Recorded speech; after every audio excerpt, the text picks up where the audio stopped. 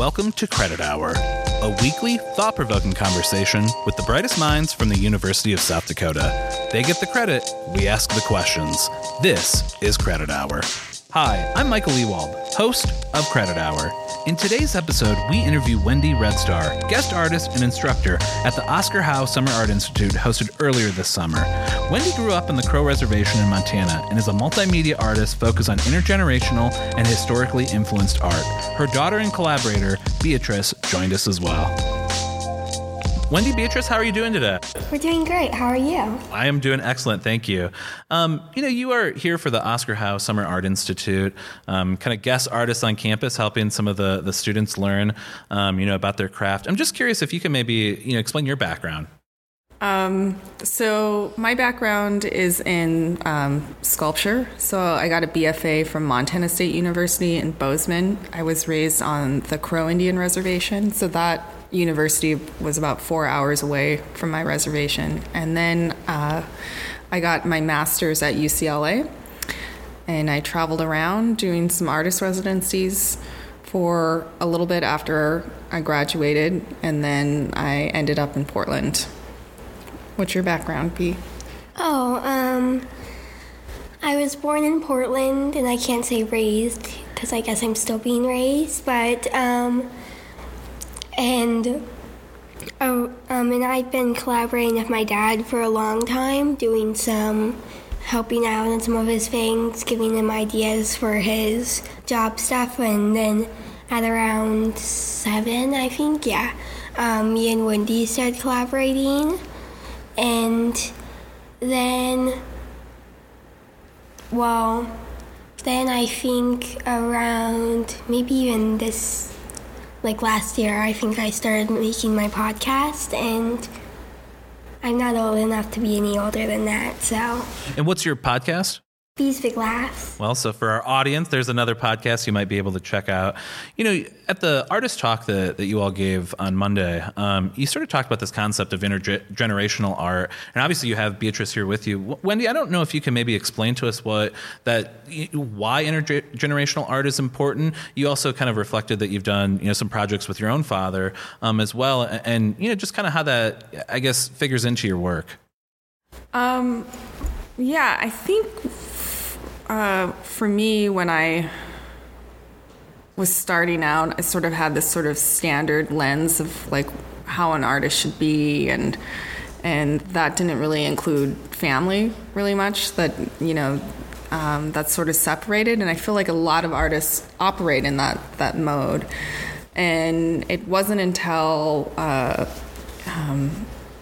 Beatrice and I started to collaborate in 2014, and this kind of organic thing that happened where I included some of her work in an exhibition, and she talked at the opening, and I realized that she's really good at public engagement, and that why am I separating her from my practice, or having that sort of pressure of separating her from my practice, and deciding then that I would like to kind of explore this some more.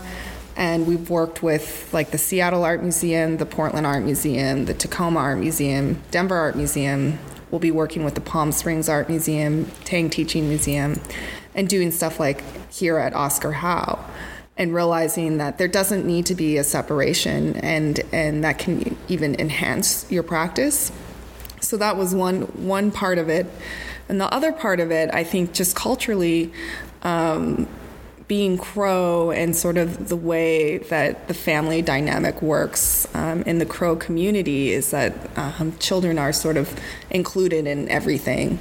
And so to me, I feel like this sort of kind of this natural thing that's happening.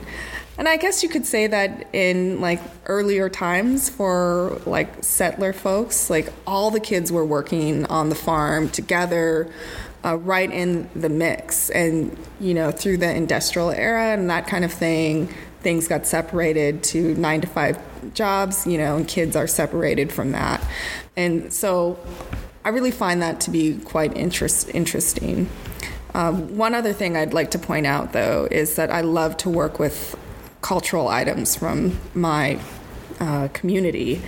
And to me, I consider that to be a collaborative with my community, using old historic photos of different chiefs, or, for instance, a lot of my family's own photographs that they've taken, I'll incorporate into my work. And I really consider that to be a collaborative thing as well. Beatrice, do you have any thoughts on what it's like, I guess, kind of, and it's interesting. We spoke with another artist, named Keith Braveheart, who's at the Institute here as well. And he talks about that everyone, when they're a young person, maybe is an artist. Everybody draws. Everybody likes to be creative. You're sort of doing it, I feel like, in an elevated way, as kind of a multimedia artist, contributing to the work that you do with your mom. Also a podcast. I'd like to think that is an art form of some degree. How, I don't know if you can reflect on maybe what it's like to be an artist. Gosh, that's hard. Well, I don't know, being an artist, I guess everyone could kind of be an artist if they wanted to. But some people just decide not to call themselves artists. I guess being an artist is kind of just wanting to put your art out there and make art that you're willing to have other people see. Because if nobody else can see your art, then it may still be art, but I think it's better if you share it. So, can you talk a little bit, Bea, about the difference of like the art that you're learning at school and sort of the art that we're doing together, or that you've experienced with your dad? Well, I guess the difference, probably the biggest difference, is that the art that I learned in school mostly involves us drawing Angry Birds, so I'm not even lying here. But also I think that maybe there's just a bigger meaning in the art that we do together, because most people that I know that are doing art in school don't feel that there's a giant, big meaning to it. They just feel like they're either doing it for fun or doing it because they have to. Okay. A moment ago you spoke about growing up on the Crow Reservation in Montana. That's what struck me about some of the photographs that you showed earlier at your talk, was the differences that we have with maybe some of the Plains tribes that we're more familiar with, the Lakota and Dakota. I don't know if you maybe can describe some of those differences. What makes Crow culture unique? You talked about the teepee style in particular. The hourglass shape that a Crow teepee has. I don't know if you can maybe talk about some of the cultural vibrancy that the Crow culture has that we might not necessarily be familiar with here. Well, I think the number one thing is that we're very handsome, and the second thing is that we're super intelligent. So that's a big difference. I'm kidding. I like to do that. I'm in enemy territory here, so I have to joke about that. There's a lot of similarities as far as the importance of buffalo and sort of lifestyle similarities of teepee and sort of I think ways of going about everyday life are kind of very similar just because of the region that we're in. But as far as the differences, I would say definitely, and I think this goes for every tribal community, that we have our own very specific, number one, language, but also designs in beadwork and regalia. And when my dad was little, he would say he could easily point out, if he went to a powwow, different people and know which tribe they were from, just based on the distinction between their regalia. So I think that's really important. So for Crows, we have 7 colors, pink, green, white. We like to outline our beadwork in white, and we love geometric designs. And so those are some things that you would notice that are quite different. Hairstyles are different as well. A lot of times the men like to wear pompadours, and I think our men love to wear hair extensions, and I think that was very unique to the Crows as well. So I would say definitely there are stylistic differences for sure, but also culturally, the customs and things like that as well. That was one of my favorite parts of your talk was the peace delegation photos, and then the explanations that you would sort of add to the photos. And to explain for the audience, in the 1880s, I think is generally when they maybe started the trips out to D.C. The different chiefs would go out there and they would take these beautiful portraits. They really are. They're stunning. And I just... sort of when you would see one without the explanation, and then you would you juxtapose it with one with the explanation. I don't know why. It's almost like they're immediately more humanized, if that makes any sense. It's it takes it from, this is a word that gets a bad connotation, but in a certain sense, this kind of exotic, unfamiliar, wardrobe and dress, and it brings it home, that there were stories to the beads that they would have or the feather that they would have. It signified something. I don't know if you can maybe describe some of what that is, because I just that was so cool to me to understand and learn that each of these pieces that they would have in their regalia really did represent something about their life, about their culture, about some of the deeds that they accomplished. I thought that was so cool. Yeah, and I think that's what I love about I guess to say in general, Native regalia, because everything has a very specific meaning to it. So, there are some aesthetics definitely play into it, but really there's a purpose for it. And so that's something that I would really want viewers to take away with them when they go and they see some of these objects in museums, to recognize, well, why is that? Let's try to find out. Delegations are really interesting, and they actually started when starting from the beginning of the founding of this country, where indigenous people were taken by boat to visit the kings and queens in France and England and Spain, and they would get their portraits painted. So this sort of started there. And then with the invention of photography, they would photograph the different delegations that would travel to Washington, D.C. And they really did that more as a means of for ethnography, because they were studying Native people,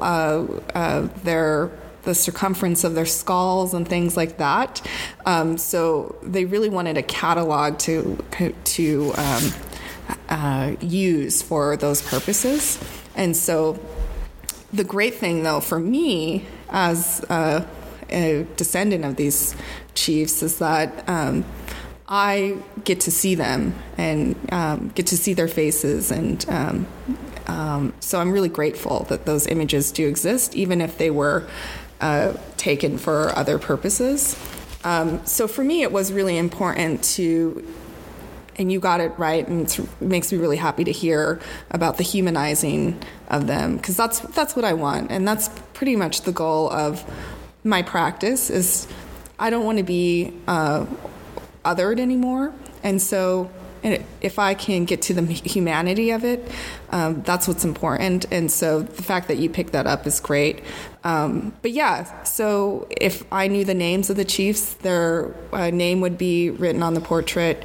Any information that I knew about them or found out would be written on the portrait, and then the breakdown of like what different parts of their outfit meant. And basically what they were showing is they brought their finest outfits. Those aren't their everyday outfit, but when they were going to meet the president, they wanted to show, like, look at all of these heroic war deeds that I accomplished, and that I'm your equal here.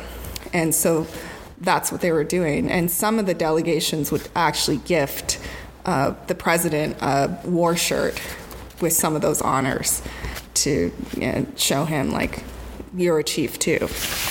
You had this awesome quote in the talk, and it was something to the effect that, they would risk their lives basically to have the honor to wear, some of this regalia. I don't know. That's what I thought was cool, this kind of historical connection to art. Because I think that is something that don't necessarily jump up to the top of your head when you think of art. You maybe think of it as a museum, and certainly there's history to that, right? And I think, when you see at the Coachella concert everybody wearing the war bonnets, right, they have no clue that, right, when you see the men and that they had to risk everything to be able to wear that. And that's kind of what I want to get across, right, that those things were life and death things. Now, they've been sort of dumbed down to like nothing really, right, and as sort of a gimmicky, cool thing to wear without having any knowledge of what that meant.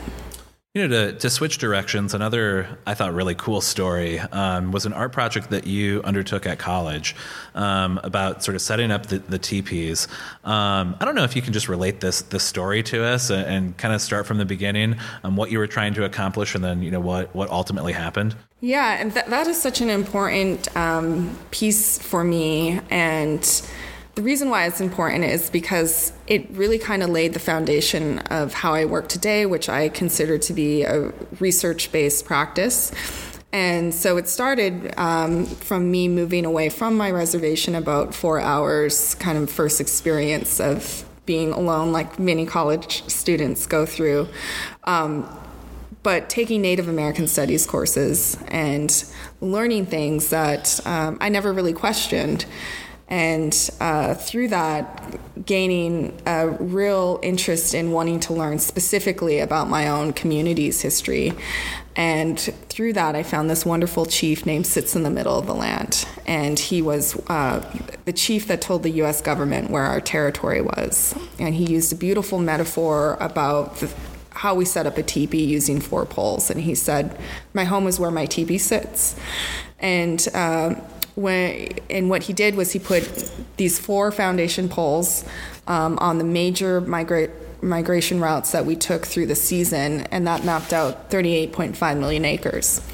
And that's where our home is, and that's where the university was. So I thought I had left the reservation. I left Crow Country, but I was actually still in Crow Country.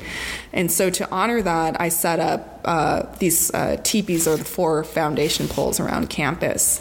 And I ran into some trouble with people knocking over the installations that I would set up around campus, and struggled with that for a little bit and decided, well, I've had enough of that, and I'll just stick them on the 50-yard line in the football field. And that was a lot of fun. Actually, my parents came and helped me. And that was the first time that I'd ever been to the football stadium. So that was a great experience to visit for the first time. And I don't know if the photos are publicly available, but that's what I love about. They're on my website. Okay, yeah, they're on the website. Yeah. What was the project called? Because it was kind of broken down by project. I believe it would say my home is where my teepee sits. Okay. Yeah. No, I love the photos because it kind of progressively, you kind of show the first, structure with a couple of teepee foundation poles, maybe like 2 or 3 structures, and then it kind of progressively gets larger. And then when you see the foundation poles on the football field, it's a huge structure. It is like big. I don't know. It was a cool story. You had said that, when sort of describing the story, that you didn't necessarily take it as like a political act, but that was what I guess one of the charges that maybe people had about that specific project was that everyone thought it was very political. I don't know if you can just reflect on that and what you meant by that. And actually, I had this visiting professor who had come from Yale, and he actually exposed me to a lot of contemporary art practices that basically at that point, Picasso and Salvador Dali were my references for contemporary art. So he really kind of opened my mind to conceptual art. But he said to me, you make very political art. And this is a white male professor. And I actually was kind of offended by that because I thought, well, I don't want to be political. I'm just making my work. And it wasn't until years later that I realized where that statement was coming from. And what it was is that there is a real lack of knowledge of the history of Native people to this country. And what I was bringing up was this unknown knowledge, and it was creating this sort of friction of the colonial sort of norm, and it was rubbing up against it, and that felt very political. And for me, I was just stating, like, this was Crow country, and I was sort of celebrating that, and that was just a fact, you know? And so it didn't feel political to me as a Crow woman. So that's what I meant by that it just felt normal to me. You know, maybe to take a step back and get more philosophical for a second, why art? What attracted you to art as a career? And I'm curious, the same question with Beatrice. Obviously, you have probably artistic parents, so that I think probably helps right off the bat, right? But I'm curious what each of your motivations is for going out there and expressing art. You know, I really struggled as a kid with, I had dyslexia. And I know this is kind of like one of those very common cliche things that artists will say, but I really struggled. I had such a hard time in math and science and reading. But I was always sort of creative and a really good creative problem solver. So even though I had a lot of trouble in those areas, I still got really good grades. But I really had to struggle in figuring out alternative ways to understand the information. And so for me, I feel like I was creative even if it wasn't like in art, but in like figuring out the world to make sense for myself. And so when I got to undergrad, I went in graphic design, and I did not like it. We're in the graphic design lab right now, so I hope there's no bad juju that. So they had part of the graphic design program was that you would take foundations courses, and I was terrible at drawing, could never draw. Or what I thought was a terrible drawer, which was I couldn't draw things realistically. But I took a 3D course, and that seemed to like really make a lot of sense for me. And I was encouraged then by the sculpture professor to switch majors. And then it just kind of bloomed from there, especially with that project, My Home is Where My Teepee Sit. Then everything kind of snapped together. Like, I can do this, and I can go on this grand adventure and learn all this knowledge, sort of like a re-education for myself and everything that I do. And it's highly addictive for me. So everything I do has a sort of creative arc to it. Well, thinking about it, I guess I've just had very artistic parents since the beginnings, and so I've just been along for the ride for a while, and it's fun to help out and make a little art to put out there so people know more stuff about whatever I'm trying to show with my art. And B is going to be so interesting because her dad and I talk about this, because art is pretty much all B knows. I mean, she hangs out at all our weird art events and goes on all our art adventure. Her dad is an artist in social practice. His name's Harold Fletcher, and so he does really interesting things. So this is her normal. But she is breaking out into her own sort of territory, so it's going to be really exciting to see. Maybe she'll be, she wanted to be a Supreme Court justice, so that's quite different. Or an MMA fighter, so. Hey, there's time for everything. That's what I say. Well, I'm curious, who is, do you have any particular artistic inspirations that you really look to, as the people that kind of drive you?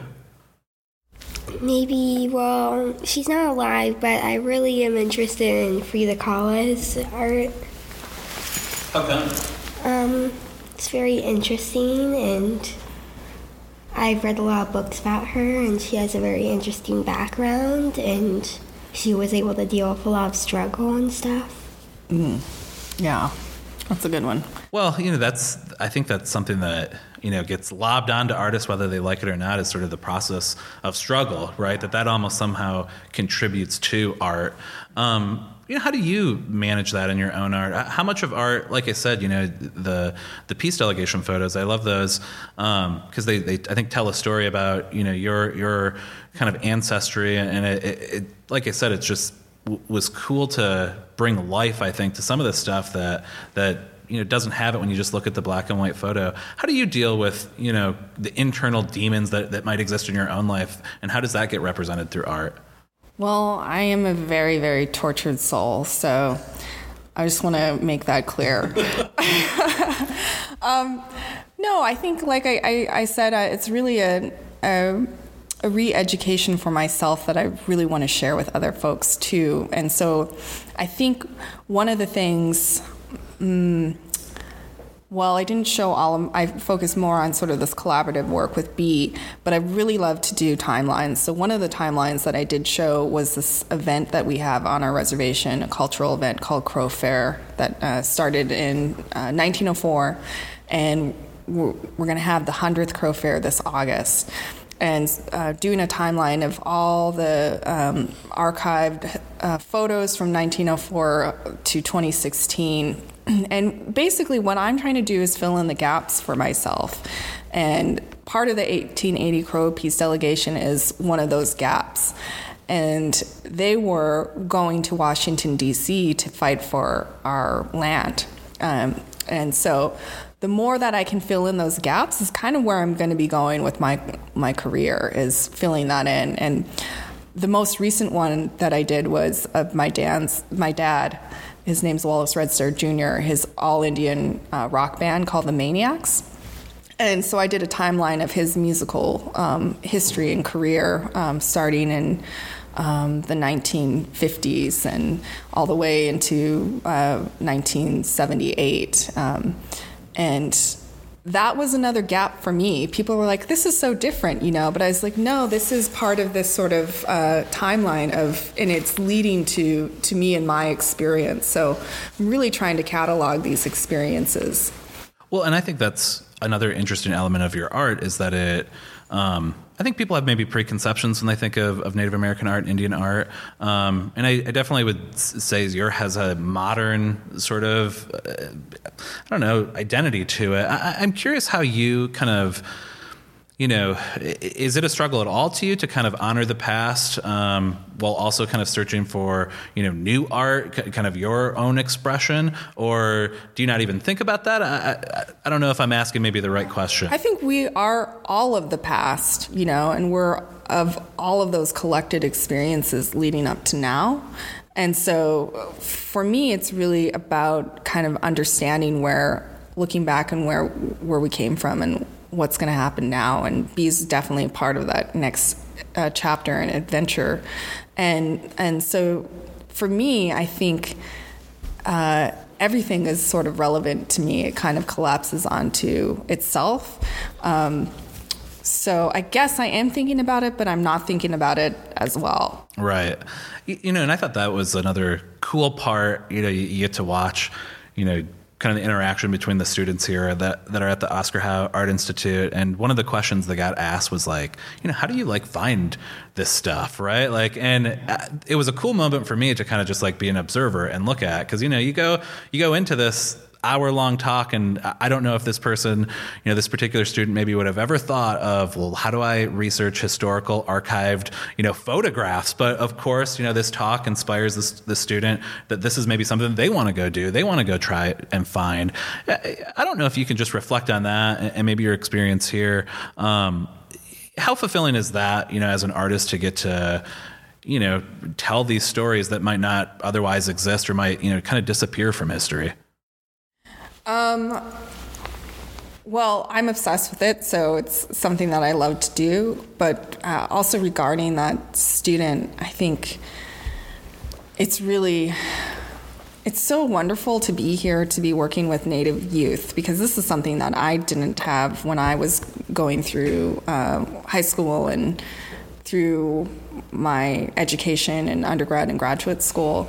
And just sort of working through these different ideas with them and kind of expanding their ideas of what art can be, and just sort of the projects that we're working on aren't sort of your standard art projects. And my hope is just to give them these tools that they can ask questions like that, or that they can have some sort of creative problem solving tools. Because I think those were the biggest things that helped me with my career. So yeah, I'm just really excited to be here and to kind of be part of that, part of the help for the next generation of Native artists. Well, and what maybe advice would you offer an aspiring artist? I'm kind of curious from both of your perspectives, because I think that you both, as a burgeoning artist, I think you might have some interesting ideas, Beatrice. But then, Wendy, is making art and the career that you've had. I'm kind of curious what advice you might be able to offer, with sort of the time that you've had to reflect. What advice? My advice is to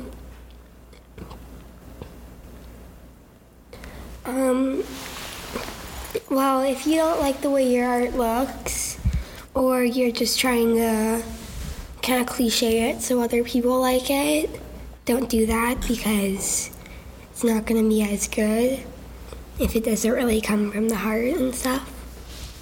That's a really good one. I think my advice would for artists would be to be resourceful, ask for help for sure.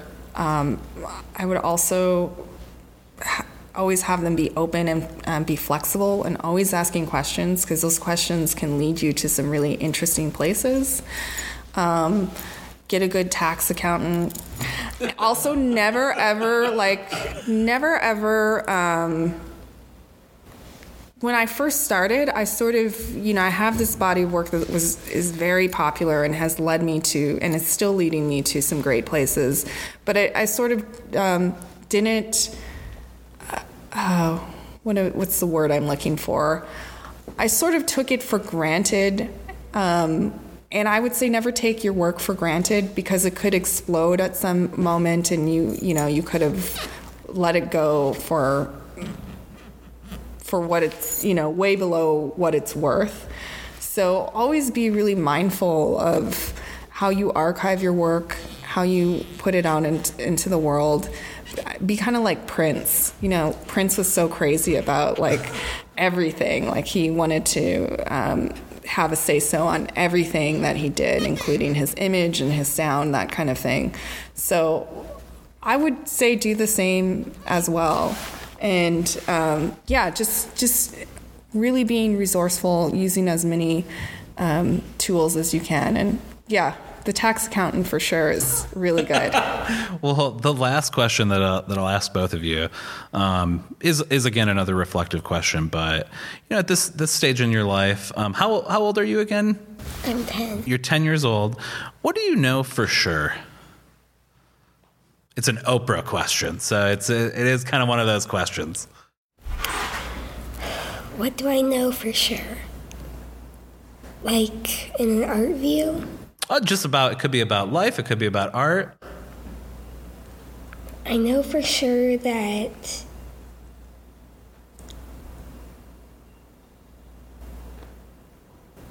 okay, I need to think about this one. You can.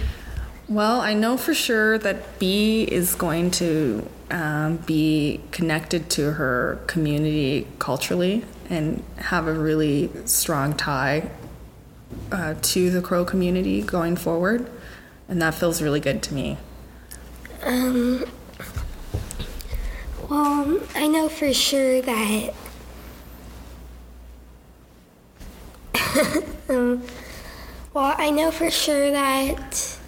Jurassic Park is coming out on your birthday? Oh, that too, Jurassic World. Oh, Jurassic World, okay. I know for sure that a plant is going to die if you don't water it enough. There you go. From experience. That's some really sage good. gardening advice. That was really good.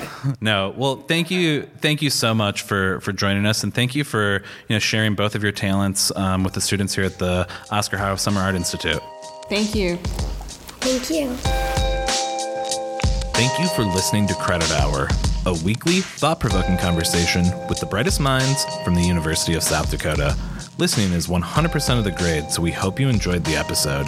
Next week, we interview Dan Engelbretson, chair of the Department of Biomedical Engineering and director of the Gear Center in Sioux Falls, about what's next for the field in South Dakota. Until next time, go Yotes.